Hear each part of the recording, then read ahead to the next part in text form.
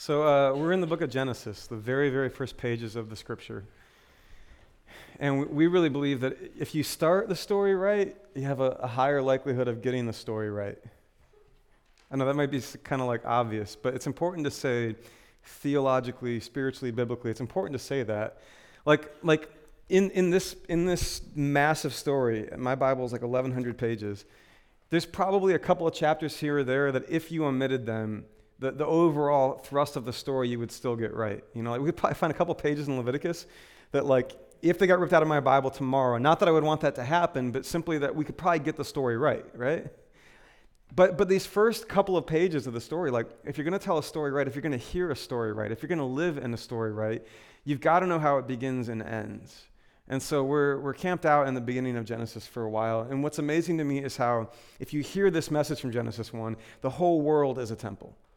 That God looked down and saw it was good, it was good, it was good, that we're living, breathing, walking around every day in a temple made of soil and flesh and the things that we taste and touch and smell and see and hear, and that this is the space that God created for us to encounter him in and to serve him in. Then, like, other things start to open up. Other really beautiful and perhaps unexpected possibilities open up. And we want to listen to those possibilities tonight as we keep looking at Genesis 1 and 2. So we're going to zoom in. We're not actually going to move on from last week's text. We're going to zoom in a little more narrowly on this important, peculiar little thing that happens at the end of Genesis 1. You've got another scripture insert there in your program. Let me read this to you, and we'll see what we hear together. This is after God has done the light and darkness and the land and the waters, right? And then we see this. Then God said, "Let us make mankind in our image, in our likeness, so that they may rule over the fish in the sea and the birds in the sky, over the livestock and all the wild animals, and over all the creatures that move along the ground." So God created mankind in his own image. In the image of God, he created them. Male and female, he created them. And God blessed them and said to them, "Be fruitful and increase in number, and fill the earth and subdue it, and rule over the fish in the sea and the birds in the sky, and over every living creature that moves on the ground." Let's hang out here for a bit, okay? Now, one thing stands out right away. Think about this. If you're a writer in ancient times, you don't have Xerox, you don't have digital copies, you don't have Kindles, you don't have Microsoft Word. Written words on pages are absolutely, like, invaluable because the materials that you use to write with and the copying process, all of that is just incredibly labor-intensive and expensive, right? So every little thing that was on the page costs you something, right? And, like, you don't have bold, you don't have, you're not making video where you can, like, turn up the soundtrack at just the right moment to make people know that this is the thing that matters, right? And here's what I'm getting at. In this time, if you're trying to make a point, if you're trying to say to the reader, like, hey, this thing right here, this is the really important part, this is where it really comes home, there's one thing that the writers can do that helps you understand this is something you're supposed to pay attention to. The thing is, you repeat it. And did you hear the repetition here? Let me just read this again. So God created mankind, earlier, let us make mankind in our image. Back down a little bit. So God created mankind in his image. And the next line, in the image of God, he created them. And it's like, I get it already, right? The scripture is like begging us to pay attention to this, that God made us in his image. Like press into it, to sink into it for a bit. So that's where we're going to live tonight for a bit, okay? Now, my first recollection of this passage goes back to church summer camp growing up. In middle school, I went to this church summer camp. Well, I went there like all of growing up. And in middle school, we did this thing. You'd go for a week, and it'd be like the 5th and 6th graders or 6th, 7th, and 8th graders or whatever. And each week of camp would have a dean, which was a local pastor, who would sort of like run the week of camp. And the dean's kind of the big shot, right? Like kind of the cool guy. And the guys in the guys' cabin, all the middle school boys, like we got this really special privilege, which was one of the nights the dean would come into the cabin as we were getting ready for bed, and we'd have an open floor Ask Anything Q&A time with the dean, which felt pretty special, right? Now, you got a bunch of middle school boys and a pastor, and you can ask anything you want. You can imagine the kinds of questions that come in, right? Wrestling with lots of things that middle school boys are experiencing for the first time, right? In the middle of all of that, though, there was one question that stood out to me, which was when somebody said to the dean, hey, like at school, I've been hearing about like how we should recycle and care for the earth. Like, is that true? Is that something we're supposed to care about? And I'll never forget, I remember the dean turning to this passage and saying, See, God has given the world to us, so we don't need to take care of it. The world's here for us, not the other way around. I know some of you are like, oh no, right? Like, at the time, I don't know that I got why that felt wrong, but it felt wrong to me even then. That's my first recollection of this passage, but I want to just like press in a little bit. Like, let's reason with one another at a very basic level. What might this passage actually be saying to us? Well, made in the image of God, like at a really basic level, must mean that we're supposed to act like God, to look like God, to resemble God in the world in some way. Like, we can all get that far pretty quickly, right? It must mean that we're supposed to act like God, resemble God, look like God in some way. That this is a fundamental, basic, primordial, foundational, like word from Scripture about what it means to be human. That we're meant to look like God, act like God, resemble God in some way. So it begs the question, what does God look like in Genesis 1? Like, what do you see God doing in Genesis 1? Now watch this. This gets really important, right? What do we see God doing? Well, remember, last week we talked about this. We see him taking a situation of formlessness, chaos, darkness, of sort of an unmade world, and then we see God getting his hands on it, right? And we see God sorting it and sifting it. We see dark places filled with light. We see dead places filled with life. And we see increasing diversity and abundance and flourishing, growing. It's like the more that God gets his hands on it, the more there's all this abundant, teeming, flourishing, diverse life. At a minimum, that's what we can like quickly take away from this passage. That's what God looks like here. So maybe for you and I to bear the image of God, at least starts with like, we're meant to get our hands on this world, and where there are dark places, bring some kind of light to them. Where there are dead places, bring some kind of life to them. And if we get our hands on the world the way that God gets his hands on the world, there ought to be like a growing, diverse, flourishing life in the world. That ought to be what it looks like to get our hands on this thing. Now, I like this. This is really powerful because like, this means that all kinds of work can matter, for example, right? Like that your work might be not just a way to pay the bills, but a deeply, divinely important gift to the world. Like that maybe you don't see your work that way, but maybe in fact what you are doing is you are contributing in some way to a world that has more order in it because you showed up at work this week. Maybe there's a little more beauty in the world because you showed up at work this week. Maybe people were fed this week because you showed up at work this week. Somehow you got your hands on something in the world and you made something beautiful out of it. This is not just good way to pay the bills. This is like divine vocation. This is what it means to be human in the very first pages of Scripture. You get your hands on this world. You make something beautiful out of it. You ensure there's a little more diversity, a little more flourishing, a little more abundance, a little more life in the world. Made in the image, resemble God. It starts to look like that right out of the gate, right? Now this is important because a lot of us, I think, look down on our work. And by work, by the way, I don't just mean the thing that pays the bills. Maybe the thing that you do at home all day with 3 kids where there's chaos, right? And you're the one who, against all odds, is trying to bring order to the chaos and flourishing to those kids, growing them up into something beautiful, right? A while ago, I walked into a store whose name I will not mention because I like this store and I'm about to disparage it. And I don't want to be too mean about it. But this is a store where you buy things. And in this particular store, when you buy things, they want you to lose a little frequent buyer of things card so they keep track of the things that you buy so that when you buy more things, they can give you a discount on the things that you buy at the store with the things. Got it? And the thing about the things at the store that I buy is that when I go to buy the things at the store, I don't like to keep those cards on me, you know? So they have a program where you could just tell them your phone number and they look up the card for the things that you buy to see if you bought enough things to get a discount on the things, right?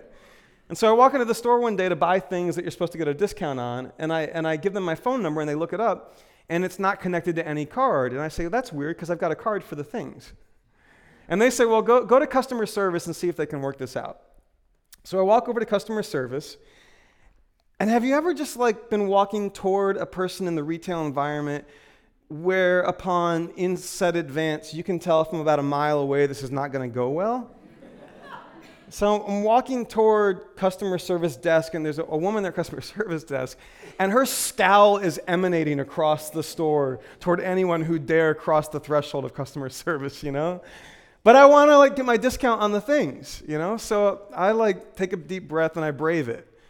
And I walk up to customer service desk, and I say to the lady, I say, excuse me, I'm here because my phone number is no longer connected to my card.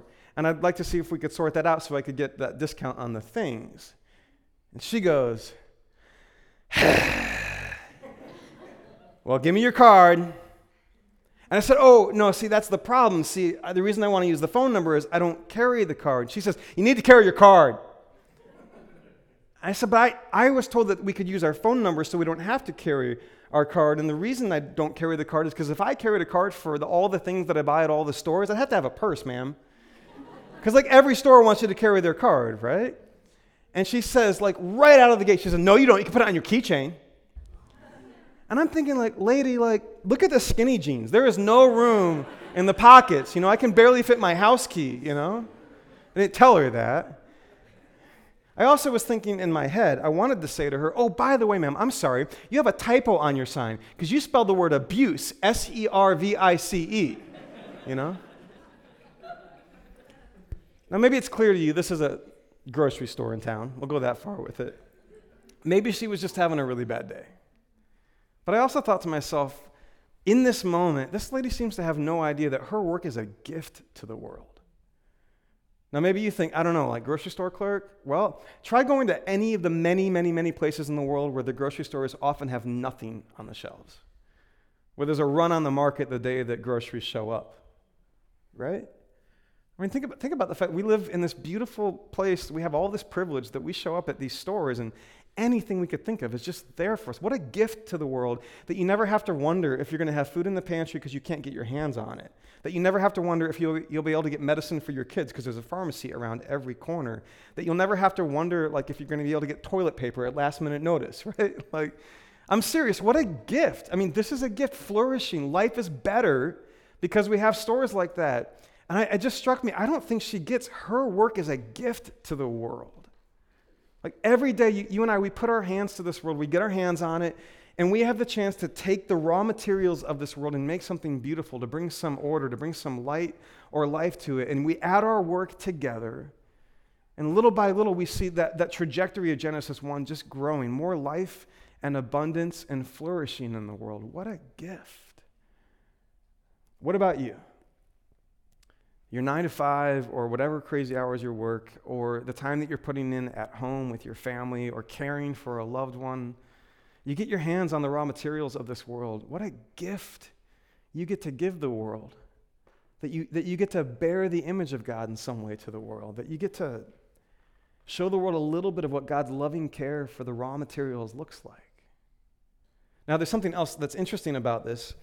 If you read other ancient texts that come from the same time and place generally in the world, you discover that everyone talks about the image of God. It's not unique to Genesis that we talk about the image of God in those times. That shows up elsewhere. Here's what's unique. In all of the other texts, the only people who get to bear the image of God are kings. In all the other texts, it's kings that bear the image of God, and all the everyday people are not nearly good enough for that. All the everyday people don't bear that divine nobility in their life. It's just a vocation for kings. It's unique to Genesis here. So, for example, last week, do you remember we talked about Marduk and Tiamat and the crazy story of the gods getting in a fight and Marduk kills Tiamat and rips the body in half? Right? That was the juicy part of the sermon, I know. So that's a Babylonian story. And then we also read that among the Babylonians that they say to their king, their earthly human king with flesh and blood, you bear the image of Marduk, the god of our story. Right? So that's for the king. Or anybody maybe like have a little season when you were young or now where you were super into Egypt stuff and the pyramids and all that. You guys remember King Tut? Right? Big discovery before our time, but big discovery, they find this pharaoh's tomb and it's in immaculate condition and there's that gold face mask and you've got King Tut, right? Well, the name King Tut is actually, the full name is Tutankhamun or Tutankhamun, and the name literally means the bearer of the image of the god Amun. Every time you see King Tut, you'd be reminded that in the ancient world, nobody else had the insight, had the idea that every human being bears the image of God. It was only the kings, only the elite, only the ones that had everything stacked up for them, only one special, divinely named person, and everybody else was lucky if their life mattered at all. And in this story, every single person bears the image of God. I mean, this is sort of working against the trend of the world at that time to say every human being bearing the image of God. I wonder how that ought to translate for us today. Like that you don't have to have the right pedigree for your work or your life to matter. That you don't have to have privilege for your life to matter. That Whether you like have a high school GED or a PhD, like your life matters. I don't know how we would render the hierarchy today, but this obliterates the hierarchy however we would build it. And it says that like man, woman, educated, uneducated, rich, poor, with your moral act together or in a mess, there's something innate about you that God has said you are meant to be a bearer of the image of God. Like lift your head. Don't hang your head. Don't you dare look down on yourself. A bearer of the image of God. Now the hard thing about that is if everybody bears the image of God, then the people I don't like bear the image of God, right? If everybody has been called to bear the image of God, then the people I disagree with do. The people who are inconvenient to me do. The people that I stand across a divide from do. The people who see the world differently from me are also bearers of the image of God. The people who have different politics from me are also bearers of the image of God. That's the hard thing about this, that however we would draw the lines, on the other side of that line is somebody who's been called to bear the image of God, given that same like divine, dignifying vocation in the world. And I have to think about like all the times that I've looked at another human being and seen something far less. I didn't have the imagination. I didn't have the holy vision. I didn't have the sacred eyes to see a bearer of the image of God. And I wonder about who you're in conflict with, or who you walk right by, who you see every day in your daily routine. Maybe they're sort of just disposable, or maybe they're not disposable. They're a problem in your life. I wonder what would happen if you look at them and say, in spite of the brokenness, the mess, the disagreement, maybe the fact that they've that image is not like fully functioning in their life, in spite of all of that, underneath everything, person called bearer of the image of God. Now we all can live at some distance from this truth, right? So maybe it's because we don't see it in other people, or maybe it's because we haven't borne the image well. Like it's possible that we get our hands on the raw materials of this world. We don't make it more beautiful, we make it ugly. We get our hands on the raw materials of this world and we don't keep making the world, we unmake the world in some way. Do you know what I mean? I mean, this is true on an individual level, and like every one of us, we grow up, and as we grow up, we gain a little more power, right? So you're young, you're little, and your body has less power than it has than when it's sort of fully formed and fully grown, right? You have a little more power in the world. Maybe your first job, you're like a runt at the workplace. You're low on the totem pole. There's a little less power there, but you gain more power as you sort of work your way through things. And as we gain power, we have more power that we can leverage or steward in the name of the image of God toward flourishing, right? And it's like every time individuals get more power, that we get mixed results. Do you know what I mean? And the fact is also that as humanity has grown over the centuries, like as humanity has grown, we also see mixed results. We get more power, we get more skill, we learn how to manipulate the raw materials of this world more and more. Like for example, we figure out how to split an atom. I mean, that is serious power to get our hands on the raw materials of this world, right? And what do we do when we get the power to split an atom? We create nuclear weapons, which have the power to unmake the world, right? We get our hands on things I don't even understand and somehow create a world where devices in our pockets are connected. And that there's a beautiful potential, a power that we take raw materials like silicon that makes a computer chip and glass, and we create these devices that are all connected somehow, and it's power in some real way, right? And then what do we do with that? Well, we both create tools that are available for incredible connection and good in the world, but the same tool can be used so that we can gain access to images and video that are dehumanizing and degrading, that corrupt our brains and that victimize the people who are in those films. Every step that we take, we gain a little power and there's a mixed result, right? And this story really grapples with that. The scriptures, they wrestle with the fact that we are called with this divine calling to bear the image of God, and every one of us in some way, it's a mixed result. We might have had moments where we've stewarded that power well, and we have so many moments where we've used that power to unmake the world, to break things down a little bit. The world's a little less beautiful because we were given that calling, right? Well, like we said last week, this Genesis story is not a story that God gives up on. He keeps insisting on it. And what's really beautiful to me, like this divine calling out of the first pages of Scripture, it doesn't disappear, it doesn't go away. It's not like God says, well, we tried and you guys just aren't up for it, so we're moving on. That's not how this goes, because the image of God language, it shows up all the way in the New Testament, all the way in the story of Jesus, like in Colossians, where we read this. Colossians chapter 1. For God has rescued us from the dominion of darkness. And by the way, that dominion of darkness is in so many ways a dominion that we've created, right? We were meant to bring light to dark places. In some ways, the world is darker than when we got our hands on it, right? But he's rescued us from the dominion of darkness and brought us into the kingdom of the Son he loves, in whom we have redemption, the forgiveness of sins, including those sins which are just a direct rejection of our calling as bearers of the image of God. Forgiveness of sins. Listen, the Son, Jesus we're talking about here, is the image of the invisible God, the firstborn over all creation. So like right there, it's like God has not given up on this idea. Image shows up, and you say, okay, great, so all the action has shifted to Jesus, and now we all sit in the bleachers and watch him do the work? No, because watch this. This is in Romans, image of God language, chapter 8. For those God foreknew, he also predestined, this is you and me he's talking about, to be conformed to the image of his Son, that we might be the firstborn among many brothers and sisters. That God never gave up on it, but he brought Jesus to restore it. This is, by the way, why following Jesus is so important for us as a church, not just for church, but like for your work. Like, where do you get your hands on the raw materials of the world? Is it in the office? Is it in your 9 to 5? Is it in some creative endeavor? Is it in your family? Is it your elderly parents that you're caring for? Is it little ones that you're trying to raise? Where do you get your hands on the raw material of the world? Following Jesus really, really matters in those spaces. Because for all the ways that you and I have had mixed results as we try to steward this power, there is one who had no mixed result.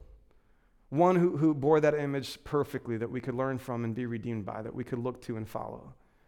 And so please don't think that following Jesus just matters when you walk into a room like this. We really believe it matters for all the ways that you get your hands on the raw materials of the world. And you have the chance to make something beautiful out of it. Back in Genesis, I want to read you one more line. This is Genesis 1:31, the last verse of chapter 1 here. God saw all that he had made, and it was, do you see it there? It was what? Very good. Yeah, very good. God saw all that he made, and it was very good. Now in Genesis 1, the refrain again and again and again is God saw what he had made, and it was good. And then at the end of Genesis 1, he says, God saw all that he had made, and it was very good. And it begs the question, what happened between good and very good? What happened to take the whole thing from good to very good? How did the whole thing get an upgrade?